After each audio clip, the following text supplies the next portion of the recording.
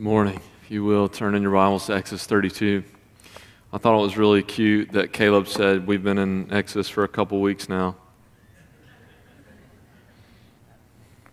Yep, it's only been a couple of weeks. And we only got a couple weeks more. Yeah. Exodus 32.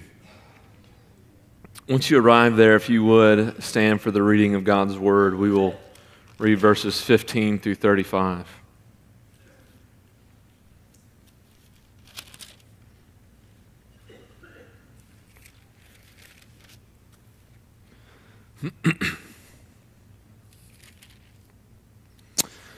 Starting verse 15. Then Moses turned and went down from the mountain with the two tablets, the testimony in his hand, tablets that were written on both sides, on the front and on the back they were written. The tablets that were the work of God, and the writing was the writing of God engraved on the tablets. When Joshua heard the noise of the people as they shouted, he said to Moses, "There is a noise of war in the camp." But he said, "It is not the sound of shouting for victory or the sound of the cry of defeat, but the sound of singing that I hear." And as soon as he came near the camp and saw the calf and the dancing, Moses' anger burned hot, and he threw the tablets out of his hand and broke them at the foot of the mountain. He took the calf that they had made and burned it with fire and ground it to powder and scattered it on the water and made the people of Israel drink it. And Moses said to Aaron, "What did this people do to you that you brought such a great sin upon them?" And Aaron said, "Let not the anger of my Lord burn hot. You know the people. They were set on evil. For they said to me, 'Make us gods who shall go up before us.' As for this Moses, the man who brought us up out of the land of Egypt, we do not know what has become of him. So I said to them, 'Let any who have gold take it off.' So they gave it to me, and I threw it into the fire, and out came this calf. And when Moses saw that the people had broken loose, for Aaron had let them break loose to the derision of their enemies, then Moses stood in the gate of the camp and said, 'Who is on the Lord's side? Come to me.' And all the sons of Levi gathered around him. And he said to them, 'Thus says the Lord God of Israel, put your sword on your side, each of you, and go to and fro from gate to gate throughout the camp. And each of you kill his brother and his companion and his neighbor.' And the sons of Levi did according to the word of Moses. And that day about 3,000 men of the people fell. And Moses said, 'Today you have been ordained for the service of the Lord, each one at the cost of his son and of his brother, so that he might bestow a blessing upon you this day.' Next day, Moses said to the people, 'You have sinned a great sin, and now I will go up to the Lord. Perhaps I can make atonement for your sin.' So Moses returned to the Lord, and said, 'Alas, this people has sinned a great sin. They have made for themselves gods of gold. But now, if you will forgive their sin, but if not, please blot me out of your book that you have written.' But the Lord said to Moses, 'Whoever has sinned against me, I will blot out of my book. But now, go, lead the people to the place about which I have spoken to you. Behold, my angel shall go before you. Nevertheless, in the day when I visit, I will visit their sin upon them.' Then the Lord sent a plague on the people because they made the calf, the one that Aaron made." Let's pray. Lord, this is your word. We thank you, O God, for it. By your Spirit at work in us, God, edify us, Lord. Make us more like Christ. Grow us in the grace and knowledge of Jesus. Give us a greater passion of bringing the good news to all nations, God. That is our desire, is to see you magnified, Lord. And before doing that, we want to deal with our own sin and realize that our sin has consequences. So I pray, God, this morning as we hear your word, convict us of sin, God. Bring it to the forefront of our minds so that we might put it to death for your glory, O God, and that we may run to Christ for refuge, for strength, for guidance, that we may depend upon your Spirit, God, to guide us into all truth. Lord, I pray, use your word. May it not return void. God, work in our hearts. It's in Christ's name we pray these things. Amen. You may be seated. As Caleb said last week, we worked through the first 14 verses of Exodus 32. In those first 14 verses, just to review for a second, is Israel has just received the instructions about the tabernacle and all that they're supposed to do to be committed to Yahweh. And so then we get Exodus 32, which is like a brick wall, where while Moses is up on the mountain and getting the tablets is that Israel's at the bottom of the mountain and they're impatient and they want Yahweh physically represented among them in the form of a calf idol. And so they make that for themselves and they give themselves over to idolatry and all sin and they corrupt themselves. This is what they've done. They fashioned it and they've made an altar to it and they've burned incense and they've worshiped it. And so the Lord gets, as you would know, valid, he's angry. He's very angry about this. And that he calls them a stiff-necked people and he's going to consume them and he's going to start over with them. But Moses steps in and petitions and intercedes on their behalf. Remember who you are. Remember your promises. Remember everything that you've said. And God, he relents from the disaster that he was going to bring on them. And so that's what Exodus 32, 1 through 14 is about. And we end on verse 14 and begin verse 15 with this question. Will Israel get off scot-free? Is this the end of this? Is this the end of this episode in some sense? Hey, there's resolution. God's not going to consume them. It's done with. Well, as you can see, it's not over, right? As we just read from Exodus 32, 15 through 35, the situation's not done with because Israel's sin has consequences for them, as does all of our sin. Sin has consequences. And so the main point of the sermon today, as you see in the title, is sin has consequences. But to quote Paul, the main point is this: do not be deceived. God is not mocked. For whatever a man sows, that he will also reap. What Israel has done will have severe consequences on their relationship with the Lord and with one another. And so I want us to look at the first couple of verses here in 15 through 20, and I want you to see how Moses has a righteous anger over what has just occurred here in Israel. A righteous anger. Remember, he's up at the mountain. God tells him what happens and what's going down, what's basically occurring while he's up there. But he still intercedes on their behalf. It's kind of like us. Maybe if you were a kid or maybe your kids called you or maybe somebody from work and they're explaining to you, okay, something bad is happening. And they explain the situation to you. They explain it's chaos, it's havoc here, it's going crazy, everything. And you're like, yeah, that sounds bad.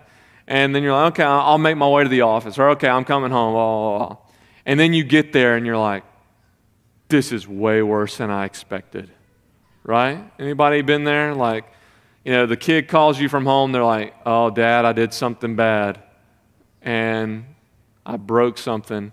Then you get there, oh, it's not a big deal. And then like people are hanging from the rafters and they're, painting all the walls and stuff like that. It's not really as bad when you hear it, but when you see it for yourself firsthand, you're like, this is way worse than I when I heard it. And that seems to be the situation with Moses right now, is that he heard what God said. Yeah, the people are corrupting themselves at the bottom of the mountain, but he's got to see it for himself firsthand. And so what Moses is doing here is he's got the two tablets starting in verse 15. He's got the tablets that are from God, that have the testimony and the terms of the covenant and the commitment that they've made to one another. And the emphasis on is that these tablets that have God's words are from God. This is their origin. This is where they come from, as all of God's words. They are from God. Every word that we have in these scriptures are God's words. God has spoken them. And so here these tablets are from God. That's where their origin is. They are divine in nature because they come from God. But unlike the golden calf, it is not from God.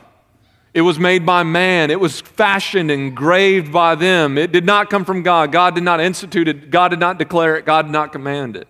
And so these tablets of stone is different from the golden calf. One is from God and one is not from God. As spiritual as the golden calf may look like, as all the burnt offerings and the feast and the celebration may look spiritual, it may look godly, it may look like it's from God, it's actually not from God at all. And I think there's an important point that we can really make from this is that we can dress up idolatry, we can dress up sin, we can make it look spiritual, we can make it look godly, but it's not from God at all. It's not from God. And on the last day, just as this idol and just as every idol will be, it will be exposed before the judge of all the earth.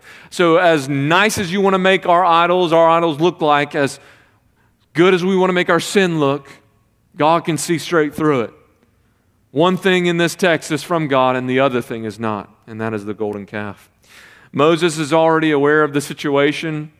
He's coming down the mountain, but Joshua doesn't know what's going on. Remember in Exodus 24, most of the people stayed at the bottom of the mountain. Joshua and a few others went up the mountain, had a feast with God, and then Moses went to the top. Well, Moses is coming down, and he meets Joshua, and Joshua said, hey, I hear something going down there, and it sounds like victory. We must have had a battle and won down there, right? Man, we must be doing some good stuff, right? I can hear the chants of war. And then they say, I think I can hear singing, right? Man. And Moses knows that it has nothing to do with war. It has nothing to do with victory. It has everything to do with sin. Moses hears the singing, and then he comes down, and he sees the dancing, right? They're dancing and they're singing. You remember the last time singing and dancing happened in the book of Exodus? You're like, never? I don't remember any singing or dancing in the book of Exodus. Exodus 15. Right after they're saved out of Egypt, Exodus 15, they sing this great song to the Lord. People are singing, there's tambourines, people are dancing out of worship and celebration for what God has done. Now look at this. People are singing and dancing to an idol, right? They've taken the worship that was meant for God and put it on an idol here.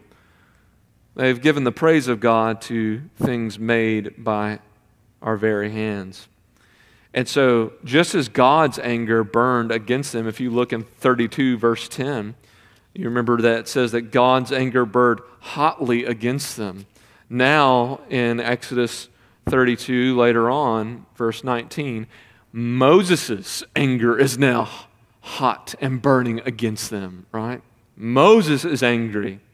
And in his anger, Moses throws down the tablets that he got from God, throws it down at the foot of the mountain and breaks it in the eyes of the Israelites, right in front of them. And this is kind of a symbolic act, right? Kind of demonstrating these tablets are breaking before your eyes, just as you broke the covenant and commitment with God right here. It would be as if, somebody, we used this illustration last week, but a marriage, and there is caught in this marriage a cheating spouse or somebody like that, and they have no words to say to their cheating spouse. All they can do is take the ring off and fling it at the head of that person, right? In their anger, it's a symbolic act saying, this is done. The symbol of our commitment to one another, I'm throwing it back at you because you've broken it. And this is what Moses is doing. He's breaking and throwing down these tablets to say, you've ruined this relationship. A similar thing will happen in Zechariah 11 when he talks about basically a limb, and the limb is a symbol of the covenant that God has with Israel, and the prophet breaks it before their eyes and saying, this is what you've done. You've broken the relationship. And so after Moses shatters these tablets, Moses takes their idol and utterly destroys it. He burns it. He grinds it up into powder. Man, bringing it down to its most finest matter, right? This is what Israel should be doing to idols. They shouldn't be making them. They should be destroying them, right? And you might be like, well, man, he's not having a good day. He's overreacting a little bit, right, over Israel's sin. It's not that bad, is it? Maybe he's not overreacting. Maybe Moses is acting accurately, reacting accurately to sin. Maybe Moses' response to sin should be our response to sin. We are easy to condemn and to point out the sins of our culture and the sins of the people around us, but very hard to look in the mirror and say, look at the sinner that stands right here. Look at him. Look at her. Is that, man, when people say, man, Moses must be overreacting, maybe Moses is reacting just as we should all react to our own sin. Maybe we should hate it just that much. Maybe we should overreact just this much when we sin in our own lives. Maybe Moses isn't overreacting at all. Maybe he's not reacting. Maybe he's not reacting enough to how much and how bad this sin is. But he goes on even further. He grinds this idol up into a fine powder, and he throws the dust of it into the water, and he makes the people drink it. And I know for all of you are thinking, what is going on? Right? Making the people drink it? I think the intent is to show Israel just by this kind of like heightened act, just how fragile their idols are, how dangerous their act really is. And let me just say this for Israel, there's probably nobody in Israel right now who will ever forget this day, right? Yeah, buddy, you remember that day that Moses went crazy on us and took the idol we made and tore it up and burned it and made it into a powder and made us drink it? Man, we'll never do that one again. Like it will constantly be on their minds. I know none of you probably ever experienced this, but I remember my aunts and uncles would tell me the story about when their parents caught them smoking cigarettes. And maybe if you're back in the old day, what the solution was to teach a kid not to smoke cigarettes was, anybody know? Smoke the whole pack. I know none of you godly people would ever do something like that. But what ultimately that was to teach him was this, is that my aunt, when she tells me she started throwing up and she started gagging and she started trying to smoke that whole thing. And basically she said, I learned my lesson that day, right? She had to smoke that pack of cigarettes. It's something like this is going on here. Israel will never forget the day that Moses took the idol that they made it into powder and threw it into a brook, into a river, and made them drink it. Drink their idol. It's funny, Josiah does a very similar thing in the book of 2 Kings. He gets their idols, their Asherah poles, and he does the same thing, grinds it down into powder, and he throws it into a brook. But he doesn't just throw it into a brook. He takes the idols that their fathers made and their fathers made and their fathers made, and he takes their ashes and he goes and throws it on all their graves. Basically, as you know, in the Army or in the Navy, you can have your remains, tossed at sea and things like that as a sign of honor and respect. Josiah ain't doing this out of respect. He's putting the remains of the idols on their grave saying, this is your fault. This is what should be done to their idols. They should be destroying them, not making them. And Moses has a righteous anger here, as we all should, over our own sin.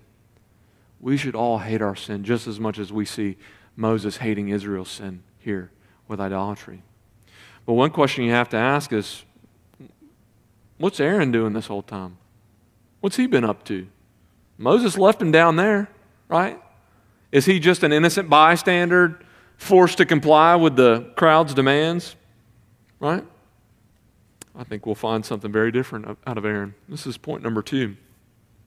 Aaron excuses his sin. We've all heard lame excuses in our lives. Teachers in here, all who are teachers, would y'all raise your hand? You're back in school. If you work as an administrator or a teacher in a school setting in any form, you've probably all heard lame excuses, right?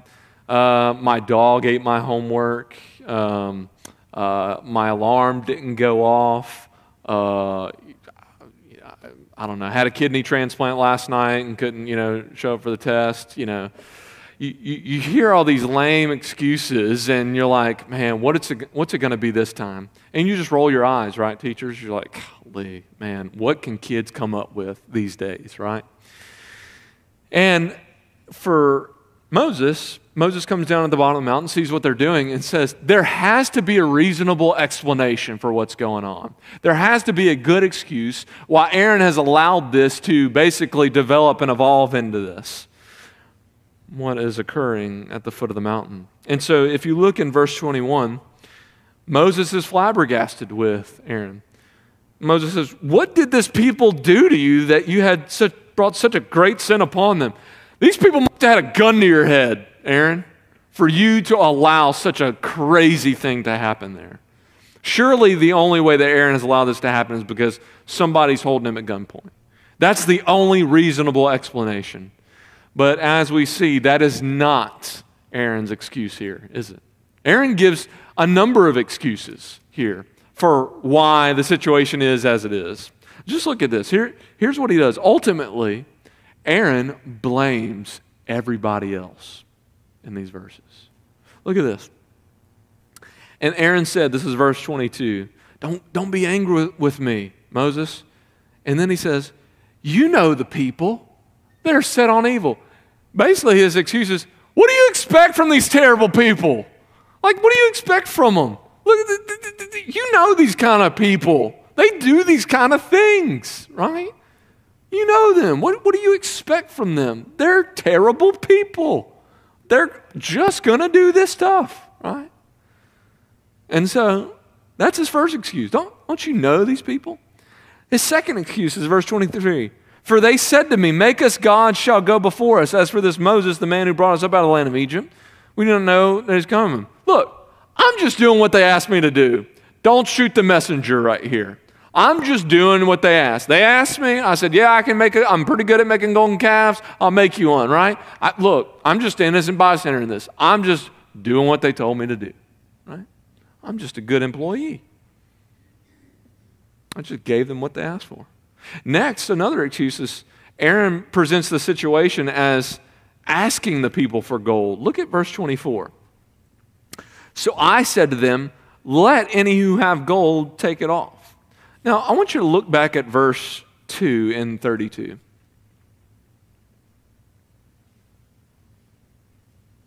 So Aaron said to them, take off the rings of gold that are in your ears and your wives and your sons and your daughters and bring them to me.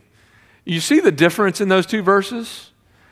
Aaron is presenting him saying, hey, anybody who has some rings and gold, bring them to me. And verse 2, it's an imperative. It's a command.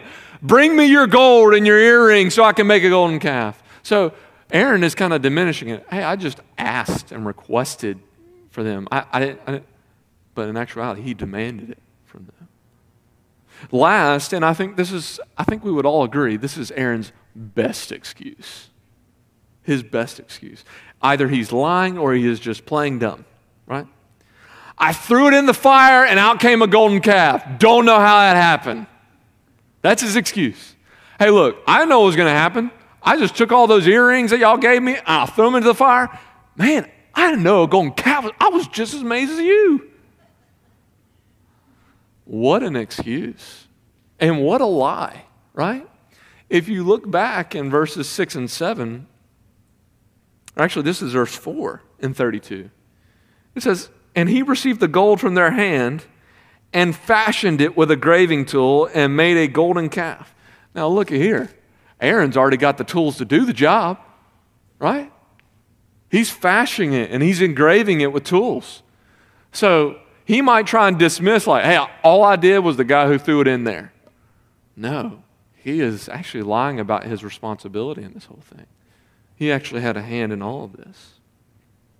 And Aaron's excuse doesn't fool Moses one bit, right? Verse 25, for Aaron had let them break loose. Verse 35, the calf that Aaron had made. His failed leadership has brought about this great sin in Israel. Aaron is held partially responsible for what has gone on. And Aaron's failed leadership and Israel's sinful hearts have led them to break loose, what it says in verse 25. And when Moses saw that the people had broken loose, for Aaron had let them break loose, meaning that there's no self-control here in Israel right now. There's no restraint. It's a free-for-all in sin. That's what's going on. It's a sin snowball, basically. Everything is just getting worse and worse and worse. This is what Proverbs 29:18 says. Where there is no prophetic vision, the people cast off restraint. But blessed is he who keeps the law. This sin snowball of them saying, Moses is not here. We don't have a God. Let's just do whatever we want. This is what Romans 1 sounds like. They suppress the truth in unrighteousness, and then it just snowballs and gets worse and worse and worse and worse. And this is what sin does, right? They break loose and they have no restraint. This is Israel. This is Aaron's excuses. And let me just say, since Genesis 3, we're all like Aaron. We've all been pointing the finger at somebody else for our own sin. We're all been pointing the finger at someone else or something else to justify and excuse our sin. Church, let me just say this. We got to stop doing that. We have to acknowledge our responsibility and accountability for our own sin. And Moses, in this, he calls a spade a spade. It's a great sin what you've done, what you've caused. And so we can't try and dress up our sin, make it sound more digestible, not as bad as it could be or is, not our fault. That's what Aaron did. Okay, it's not really that bad. It's not really my fault, things like that. Sin is treason against a holy God. That's how serious it is. Don't dismiss or hide your sin. Acknowledge it. Repent of it. And God will show you mercy. That's what Proverbs 28:13 says. Whoever conceals his transgressions will not prosper, but who confesses and forsakes them will obtain mercy. Listen to this, church. Whoever conceals his transgressions will not prosper, but whoever confesses and forsakes them will obtain mercy. Look, since Genesis 3, we have all had the inclination to try to hide our sin, to try and dismiss it, to try and discount it, to try and make it sound less than it actually is. Sin is serious because God is serious and holy. Confess your sin. You'll be met with mercy from God. And let me just tell you, this is why God gives the church. When someone rightly calls you out, let me emphasize rightly. I'm not saying accuses you of something that you've never done or that you haven't done or anything, but when someone rightly calls you out for your sin, don't fight it. Don't get defensive. Don't default to the, oh, what about? What about? That's our favorite word. Well, what about? That's what Aaron's doing here. What about? But what about you? Or what about them? Or what about this? What about that? That's deflection. That's not confession. What about? That's not it. When somebody rightly calls you out for sin, take it as an act of God's grace and mercy to you. It's a good thing. This is what Psalm 141 says. Let a righteous man strike me. It's a kindness. Let him rebuke me. It is oil for my head. Let my head not refuse it. You know what the psalmist is saying? Somebody calls me out when it's right and it's good. Let me see that as a gift to me, to make me more like Jesus. Church, we need to be people who are not whatabouts, who are not deflectors, but we're confessors when we are rightly caught out for our sin. I think for most of us in here as a church family, when we call out each other for our sin, it's not to humiliate them. It's not to embarrass them. It's not to make them feel low. It's for our good and for God's glory that we are being sanctified through the church who is saying, hey, I see that sin in your life, and you really need to stop, and you really need to confess that. You really need to repent. You really need to turn away from that sin. Take that as a kindness and a love. Moses returns to see that the house is a wreck from when he left it in Exodus 24. There's trash everywhere, people hanging from chandeliers down there at the bottom of the mountain. The worst part is Israel doesn't even care. They are running wild and free, and nobody cares. Everyone is enjoying wrecking the house. So what is Moses going to do? This is point number 3. Who was on the Lord's side? The first battle of Bull Run was marked by utter confusion between the two armies because the uniforms were so similar. They looked so much like each other. So they didn't know if they were shooting at friend or foe. It was a total mishap, the first battle of Bull Run. They didn't know if it was a friend or a foe that they were shooting at, and so they were basically saying, who's on my side? Who's my friend? Who's fighting alongside me? Who's on my team? Show yourself in some sense.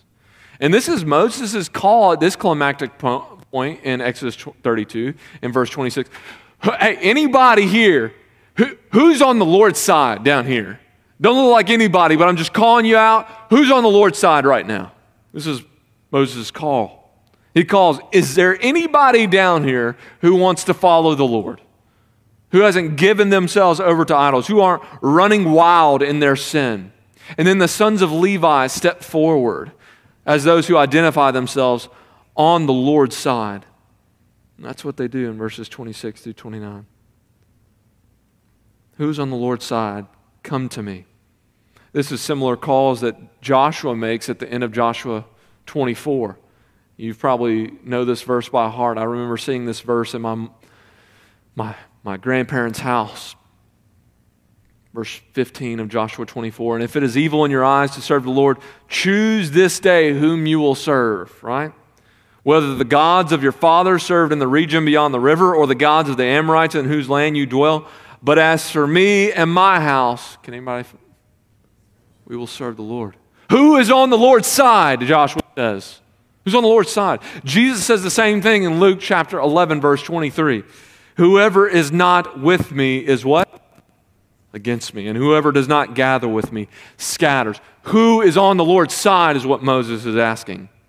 And Moses, what's interesting, he just petitioned, he just interceded, he just advocated for Israel just a couple moments ago when he was up on the mountain. He's the one who says, God, remember this, don't consume them. Moses has kind of changed his tune here, right? Starting in verse 26. Moses just advocated for Israel. Now he commissions the sons of Levi and gives them instructions to cleanse the camp and to be dispensers of God's justice. Because idolatry cannot be allowed among Israel. It will corrupt the whole people. A little leaven will what?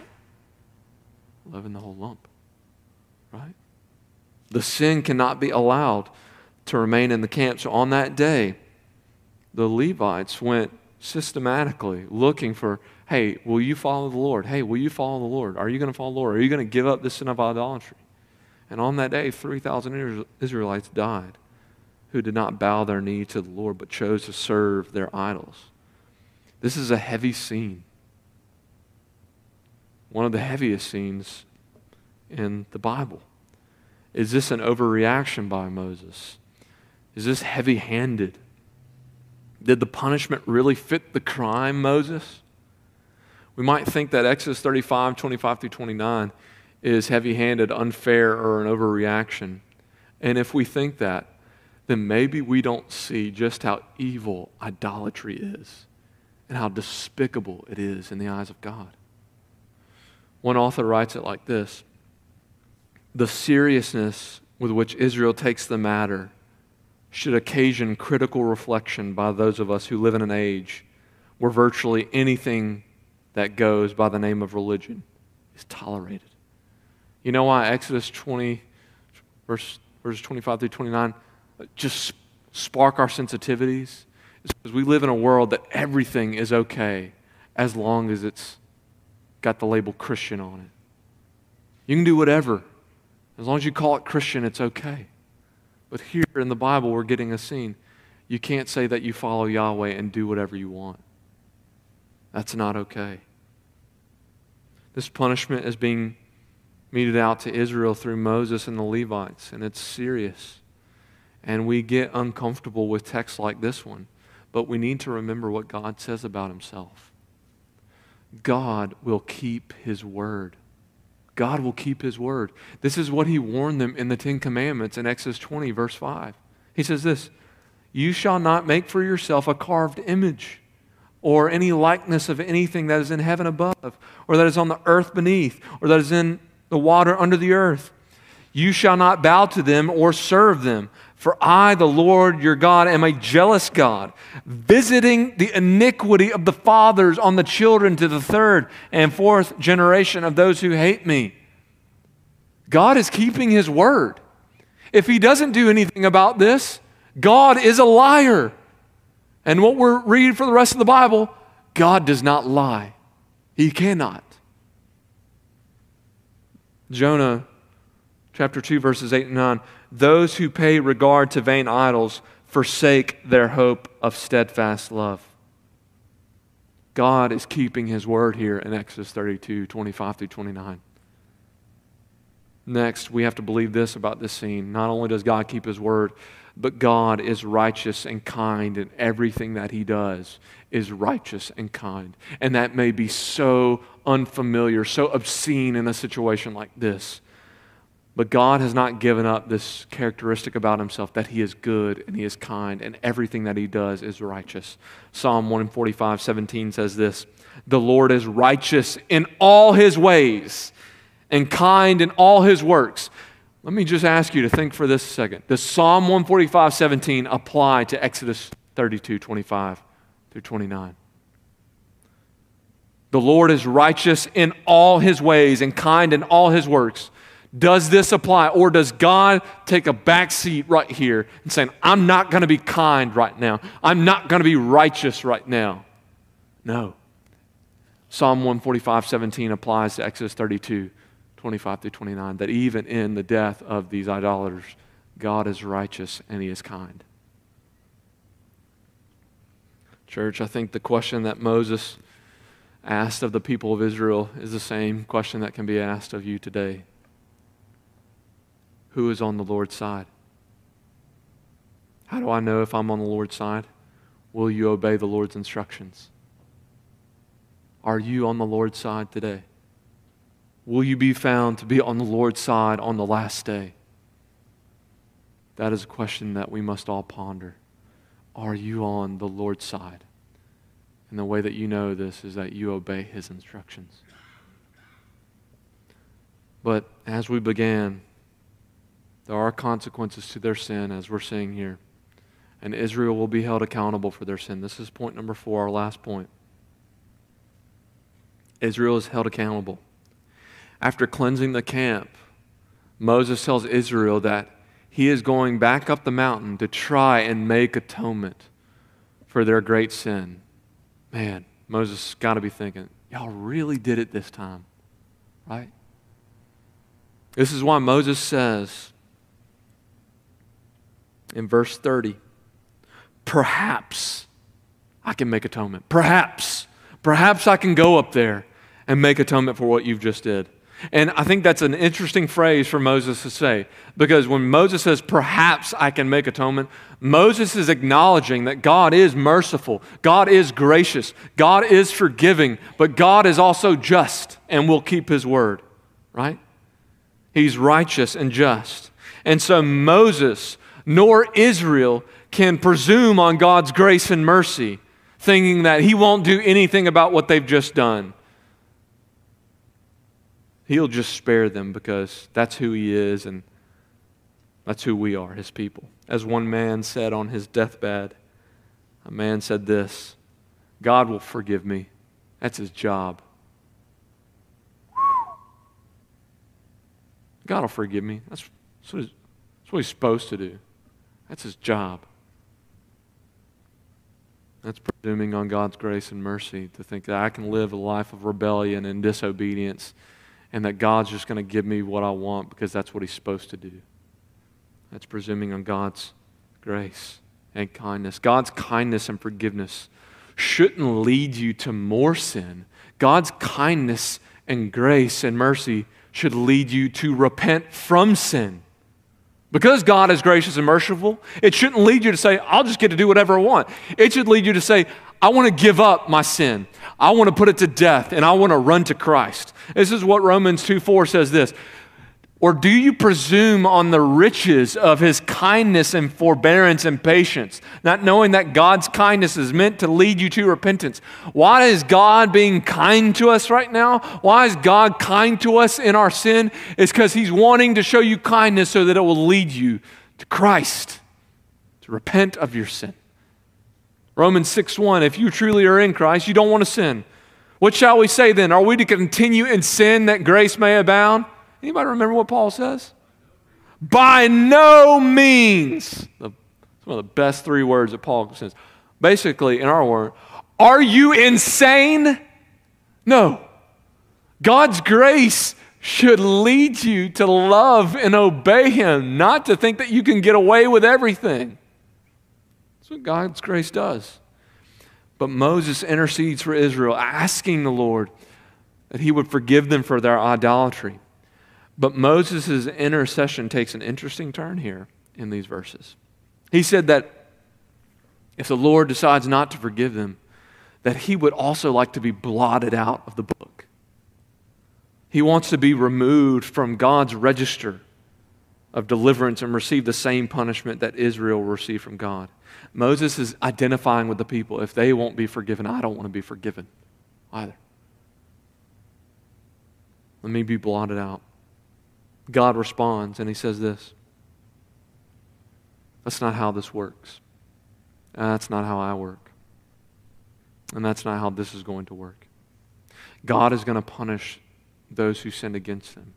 That's what Exodus 32, 33, and 34 about. God reinforces that idea that sinners, each individual sinner, will be held accountable for their own sin. We were not going to die for the sin of another. We're not going to be held accountable for our parents' sin, our grandparents' sin, our child's sin. You're going to be held accountable for yours. Ezekiel 18, verse 20. The soul who sins shall die. The son shall not suffer for the iniquity of the father, nor the father suffer for the iniquity of the son. The righteous of the righteous shall be upon himself, and the wickedness of the wicked shall be upon himself. You will be held accountable for what you have done in this life, not for what another person has done for you or to you. You will be held accountable, and that's what God's saying. Moses, you'll be held accountable for your sin. They will be held accountable for their sin. You cannot die on their behalf. God instructs Moses that he's not done with his people. He's going to punish them, but he's not done with them. He's going to still lead them to the land that he's promised them. And that's an act of mercy in itself, right? That God doesn't throw in the towel. But there is discipline for them. He says, I'm going to send my angel before you. Another level, we talked about this last week, another level of distance between God and Israel, right? God's been saying that I'm going to lead you out of this place and I'm going to bring you to this land. Now he says, I'm going to send my angel before you. Another level of distance between them. Because sin will never draw you nearer to God. It will always draw you apart from God. Don't let it convince you otherwise. And then a plague is sent on them. Y'all remember the last time we talked about plagues in the book of Exodus? I was like 31 at that time, I think. Like that was so long ago when we talked about the plagues. But now the plagues aren't on Egypt. Who are the plagues on? Israel. Israel's become Egypt in some sense. Just like them. They're hard-hearted, rebellious, resistant. And so Israel has to stand accountable for their sin, just as every one of us will have to stand before the Lord on the last day. 2 Corinthians 5:10 says, for we must all appear before the judgment seat of Christ, so that each one may receive what is due for what he has done in the body, whether good or evil. Romans 14:10, for we must all appear before the judgment seat of Christ. This is us. So what can be done? What can be done? What your response can't be is, I know that I'm going to have to appear before the judgment seat of Christ. Perhaps I can make atonement. Perhaps I can make atonement. Perhaps I can make it right with God. Perhaps I can get all this wiped away. Perhaps I can make an excuse. Perhaps I can give a reason for what I've done on earth. Perhaps I can make it all better. That's what Aaron tried to do. He tried to excuse his sin. That's what Moses tried to do. He tried to atone for their sin. It's commendable by Moses. But his ability is insufficient.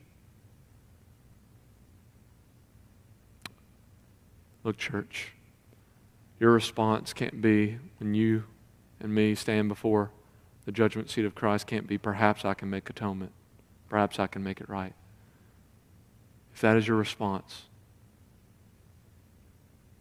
God will surely punish you for your sin. And it will be much worse than what you see in Exodus 32. But on that day, you say, I can have assurance because there has been one who has come and he has made atonement for my sin. That is Jesus Christ the righteous. And he can make atonement for sin because he has never failed in any way. And he has given up his own life on my behalf to die the death that I deserve, to pay for my sins, to atone and make it right before God. Only Christ, because he has never sinned. Hebrews 7:27, Christ has no need, like those high priests who offer sacrifices daily, first for his own sins and then for those of the people, since he did this once for all when he offered up himself. Church body, we've all sinned. Everybody will have to stand before the judgment seat of Christ. And if you think that you can atone for your sin, you will meet a death much worse than what they met in Exodus 32. But perhaps there is atonement. There's no perhaps. There is an atonement in the Son of God, Jesus Christ, who came, died, was raised from the dead to make you right before God. This morning, who is on the Lord's side? Who will get the atonement of Christ? Those who repent of their sins and trust and place their faith in Jesus Christ as the only atonement for sin. Who is on the Lord's side? Those who trust in Jesus and obey his instructions. Let's pray. God, we love you. And we come to your word, asking that you would expose our sin, as Hebrews 4:13 says. Bring it to light, God. We cannot make an excuse and we cannot make atonement for what we have done. But God, we repent, confess it right now, and take a refuge in Jesus Christ, who is the only atonement for our sin. Let us right now, God, offer up ourselves as living sacrifices, by your Spirit, living in obedience to what you have said, fighting against the sin of idolatry that so tempts us to give ourselves over to it. But Christ is better. It's in his name we pray these things. Amen.